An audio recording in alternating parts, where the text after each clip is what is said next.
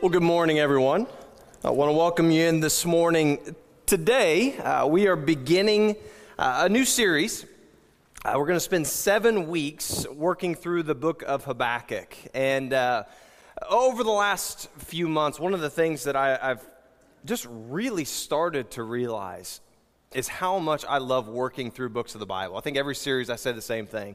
But I want you to understand that when we jump around to topical things, it's not wrong. It's just not what I prefer. I prefer us to work through a book together to see, hey, this has relevance to our lives, and for us to actually understand the entirety of a text as opposed to pieces of it. And so as we look through the next 7 weeks, the book of Habakkuk, here is my charge to you.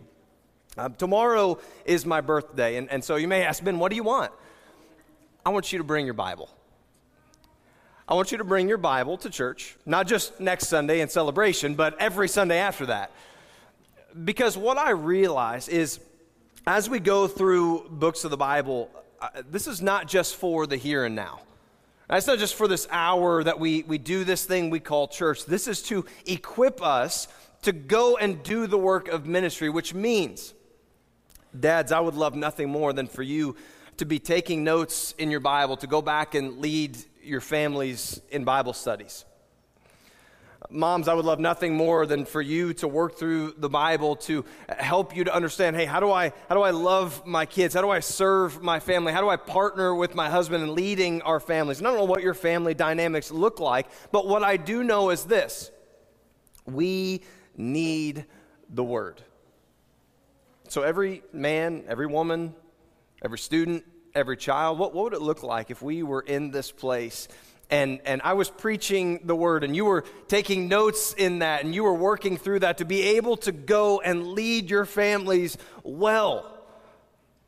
So you ask, Ben, what do you want for your birthday? I want a church that lives by the Word. So let's start by bringing it. If you don't already have it, bring it next week. If you don't have a Bible, as you walk out into the lobby, we have a Welcome Center desk. We've got Bibles that we would love to just give you. Nothing in return, nothing from you. We just want this for you. We believe that this has tremendous power to do a couple things. One, it helps us make sense of who God is. It helps us make sense as much as we can of who His Son is, and then by extension, who we are.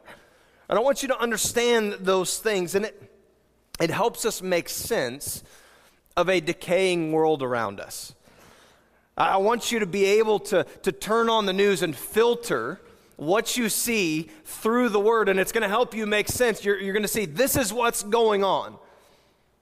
Because this is the same thing that as we look at the book of Habakkuk, the prophet Habakkuk is wrestling with.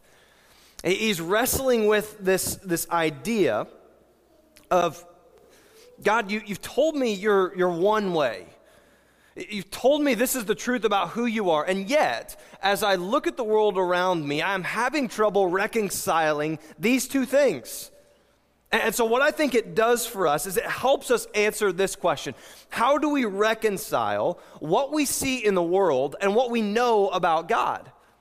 And how do we reconcile when these two things seem like they are polar opposites? And so what do I do when what I know about God and what I see in the world seems to be in conflict with each other? And as we look at the world around us today, you're going to see not much has changed. You hear this, that God is good, especially when you come in here. You hear that God is good, that He is holy, that He is righteous, and you look out in the world and you may ask the question, where are you? Because what I see on the news doesn't seem to reconcile with what I hear in church, that God is good. And what do I do when these two things seem like they're at odds? So, as you turn to Habakkuk, we're going to work through the first 5 verses. I want to encourage you with this.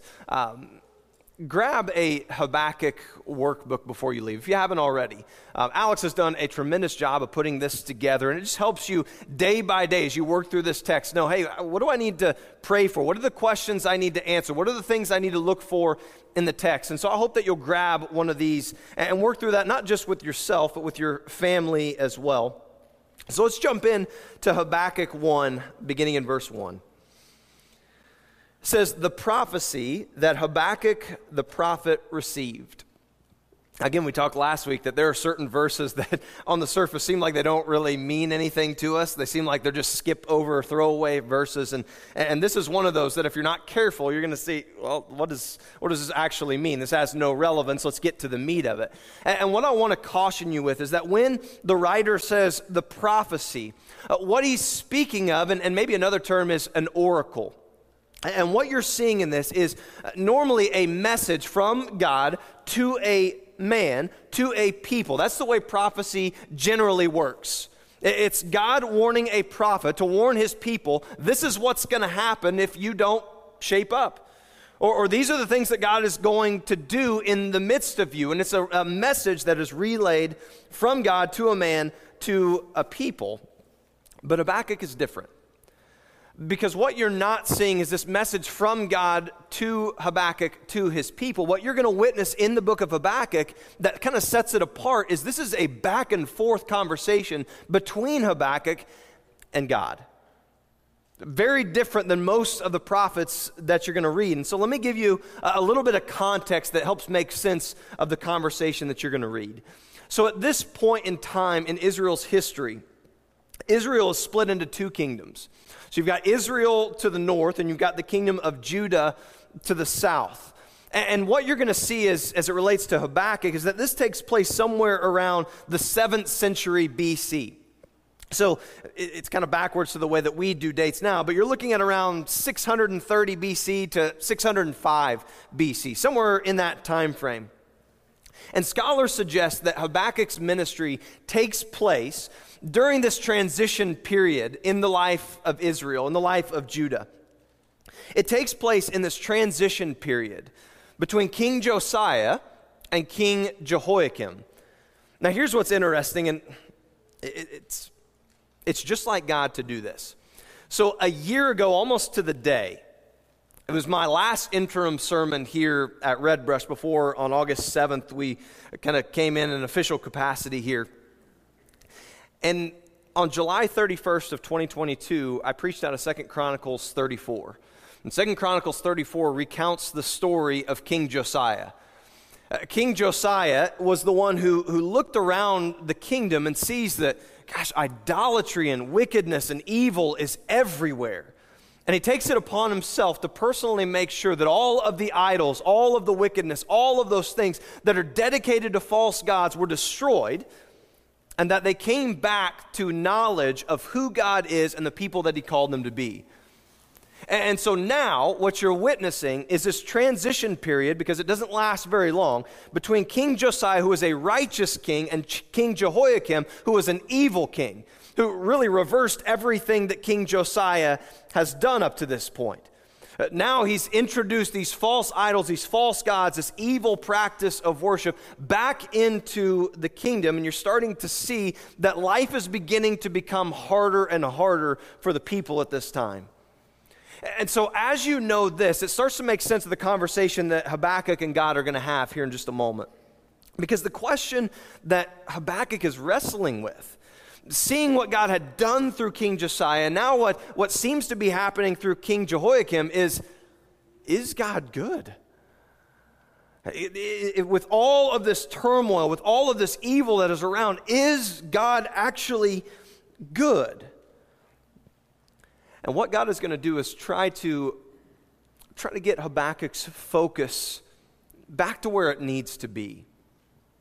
One of the things in movies that often goes overlooked are these little roles that really have an utmost importance in the telling of the story. And one of those roles that takes place on a set for TV or movies is this position called a focus puller. And the focus puller's job is really to work in very, very precise measurements. And the reason why is so that the viewer can keep the main character in focus. It's really hard to tell the story of someone if that character is blurry and out of focus. And so the focus puller's job is to make sure that he makes these minor corrections to continually keep the main character in focus. And it has a large effect on the telling of that story. And so in a way, this is actually what God is trying to do to Habakkuk. He says, Habakkuk, you have lost your focus in the midst of all of this. And let me dial this back in for you to see that there's actually something bigger at play. And so, we start the conversation between these two. Habakkuk says, how long, Lord? How long, Lord, must I call for help, but you don't listen? Or cry out to you, violence, but you don't save? Habakkuk gets right to the point. A direct guy. I like that. I don't want to have any questions about what you're trying to say. Habakkuk gets right to the point. And he asks this question, how long? Because as I look around me, all I see is evil, and yet I keep hearing and I believe that you are good, but I'm not seeing that play out in the world around me. So God, how long do I need to ask? How long do I need to plead for you to save your people from all of this? And here's what's interesting. That as Habakkuk begins to question God, and that's exactly what he's doing. He's saying, I thought this is who you were. He uses a name for God that has a lot of significance in this back and forth. He uses the name, we see it as Lord, but the word that he uses is Yahweh. And that word was meant to be signifying that God is a covenant-keeping God. And so you're starting to see this disconnect or this thing that feels like it's polar opposites. You are a covenant-keeping God. You're going to protect. You're going to save your people. And yet, I look at the world around me and it doesn't seem like this is what you're doing. And so in the middle of all of this turmoil and all this sin and all this violence, Habakkuk is trying to remind himself, God is a covenant-keeping God. So he's asking the Lord, why is what I see seemingly different than what I know? Why is what I see in the culture and the society around me different than what I believe who you are? Where's the disconnect? And the spoiler alert is this: God's going to give Habakkuk an answer. As we work through this book, you're going to hear God's answer to Habakkuk, and it's kind of a good news, bad news scenario. Because as God answers Habakkuk, and we'll get to that next week, as he answers Habakkuk, he says, the good news is this: I'm working. That even when it seems like I'm not, I'm doing something. And yet the bad news is I don't often work in the same manner or time frame that you think I should. Man, this is us. We are an instant gratification culture. God, I want you to hear my requests, and if you could answer that in the next 5 minutes, that would be wonderful. Less would be better. Right? We want it now. God, take me out of this situation, and if you're good, then I believe it's going to happen now. And what we see from this is the people of God can trust that God is always working. But it's not often in the manner or the time frame that you or I expect it to be worked out in. So here's the encouragement for us. It's not hard already, what little we've seen of the book of Habakkuk, to draw parallels between the culture that Habakkuk lives in and the culture that you and I find ourselves in today. Really easy. It seems like violence is everywhere. It seems like maybe God has withdrew his hand from us a little bit. And the people of God may be asking the question, how long are you going to let this go on? How long do we have to cry out to you and yet you don't intervene? And that's not the end of Habakkuk's complaints. We're going to jump into verse 3 and we see that he's going to continue on this laundry list of complaints and questions of God. He says in verse 3, why do you make me look at injustice? Why do you tolerate wrongdoing? Destruction and violence are before me. There's strife and conflict abounds. God, everywhere I look, evil seems to be winning. Listen, this is us. Like, look at our culture and tell me with a straight face that you don't have these same thoughts. God, it seems like evil is winning. It seems like this injustice, this wrongdoing, this violence, it seems like it just continues to grow. When are you going to step in? Are you even good? Now, the question that we have to ask is Habakkuk wrong for questioning God? Is he wrong for laying out his concerns, his requests, what he sees to God? In our culture, I think many of us believe, Habakkuk, how dare you ask that? How dare you be open and honest with God and register some complaints with him? And the reality is many of us could stand to be a lot more honest with him.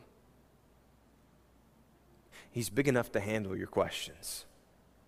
He's big enough to handle your complaints.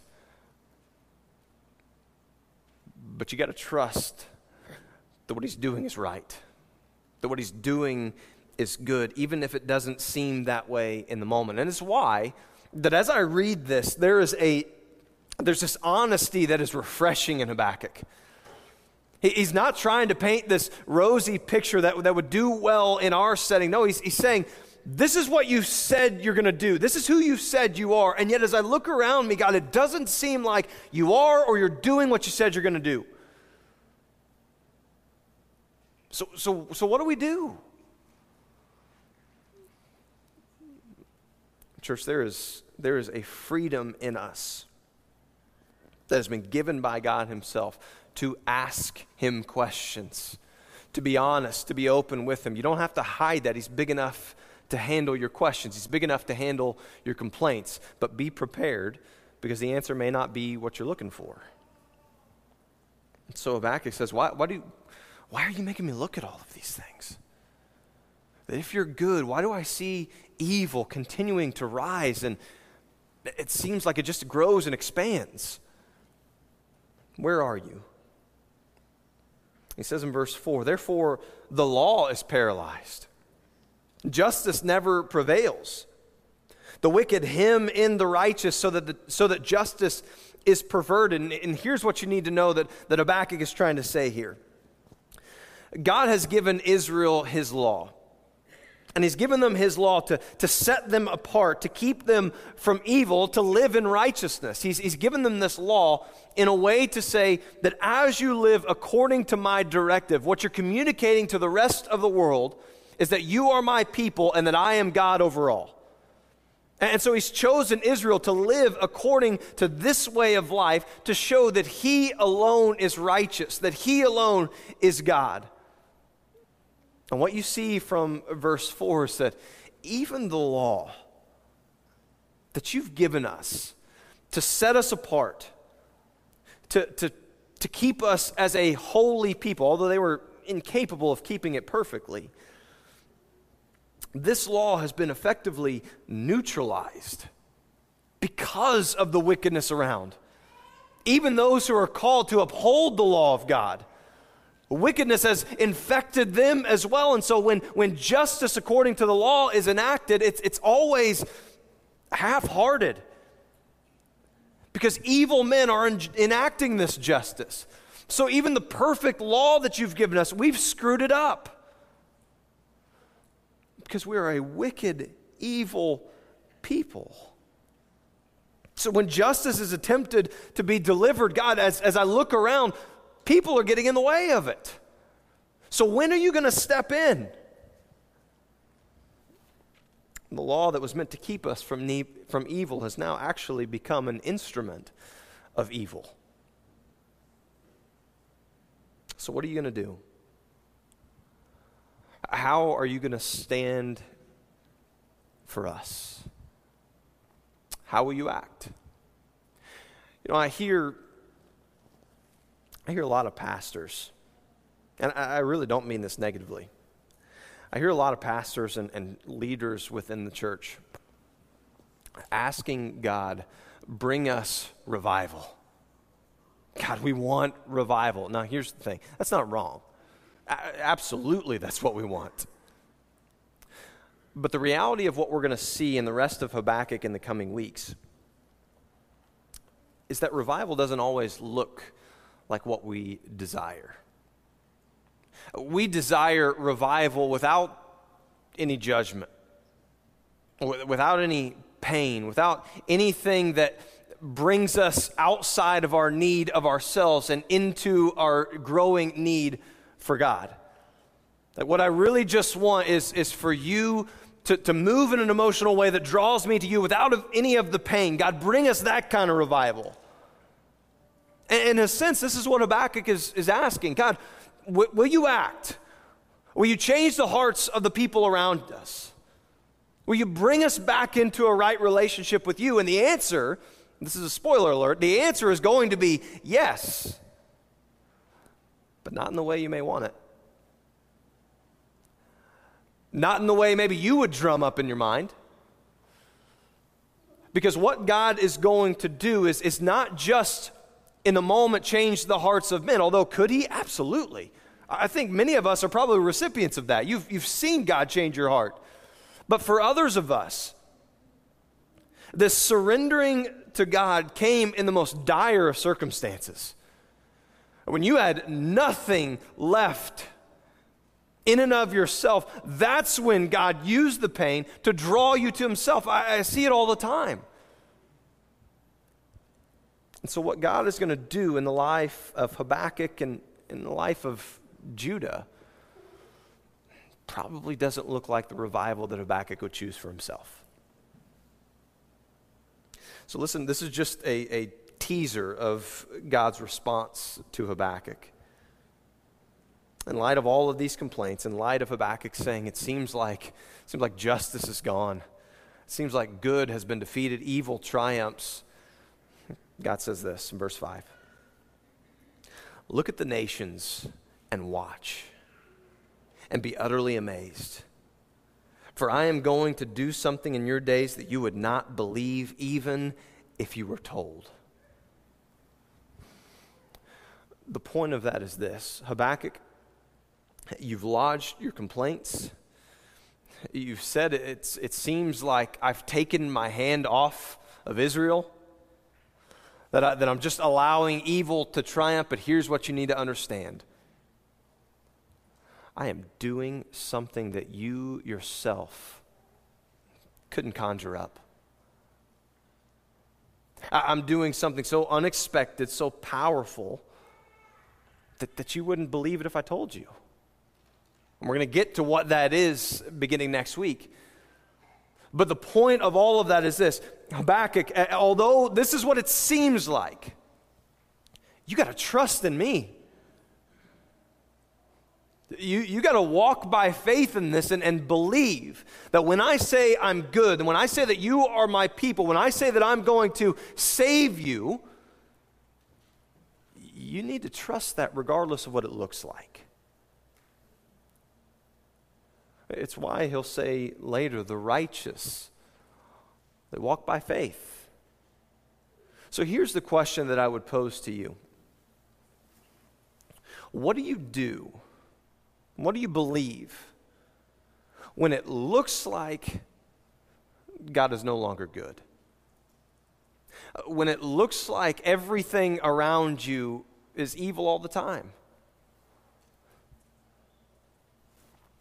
Do you buy into the lie that somehow God has lost control over this place?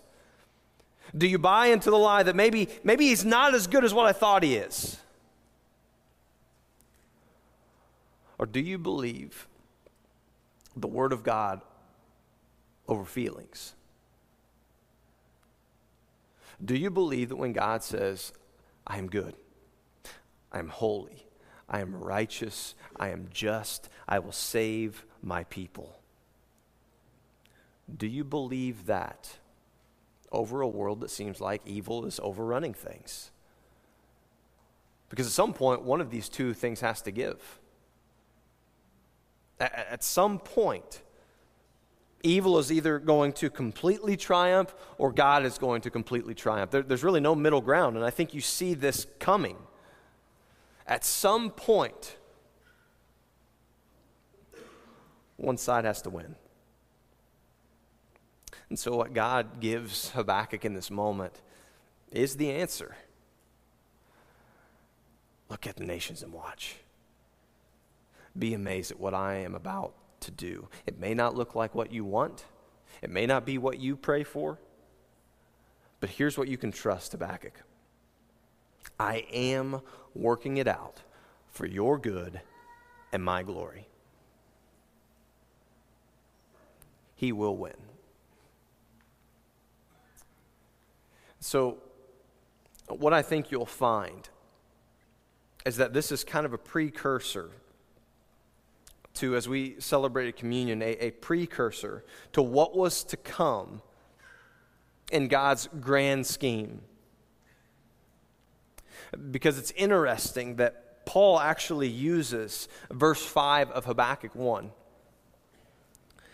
As he's standing before people, teaching them about the gospel. Here's what he says. This is in Acts 13. Beginning of verse 38, he says, "Therefore, my friends, I want you to know that through Jesus, the forgiveness of sins is proclaimed to you. Through him, everyone who believes is set free from every sin, a justification you were not able to obtain under the law of Moses.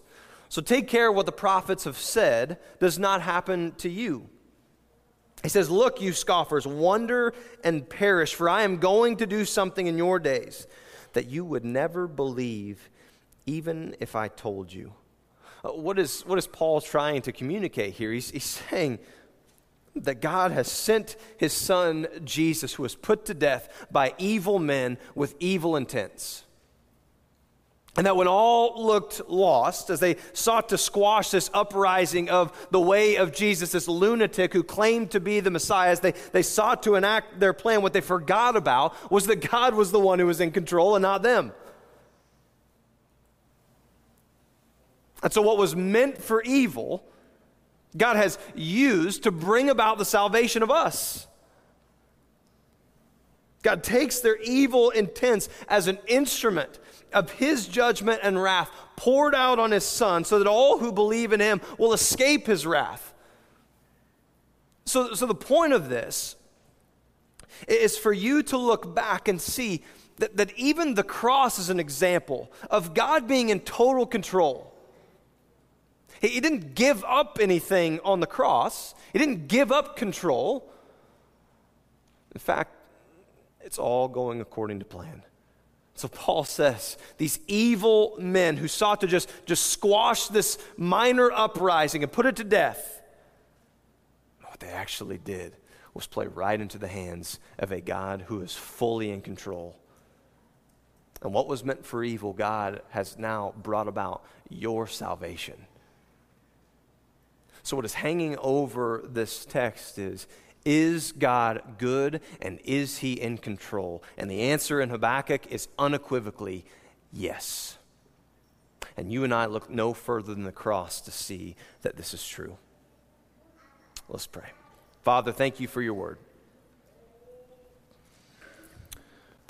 I thank you that it communicates that, God, in a world that seems to be going more and more insane as we speak, God, you have not given up an ounce of control. That you stand alone as the God of the universe. You are the one who has laid out your plan. So, Father, as life clouds our view, as the things of this world seem to bring up the questions, God, are you good? Are you involved? Do you care? May we look to your word to see that the answer is unequivocally yes. So, Father, help us to be a people who live not by sight, but by faith. A trust that you are good because you say you're good. A trust that says you are in control because you say you're in control. Regardless of how it feels, regardless of how it looks, may we trust that you are in control and good will triumph. Father, we have a foreshadowing of that on the cross, so we praise you for sending your Son, for using an evil plan by evil men for your glory, to bring about our salvation. Father, may that cause us to fall deeper and deeper in trust of you. Lord, may we sing your praises in this place because we know you are in control, no matter what it feels like. Father, help us to continually dive into your word and to continue to follow you closer. Lord, it's in your name that we pray these things.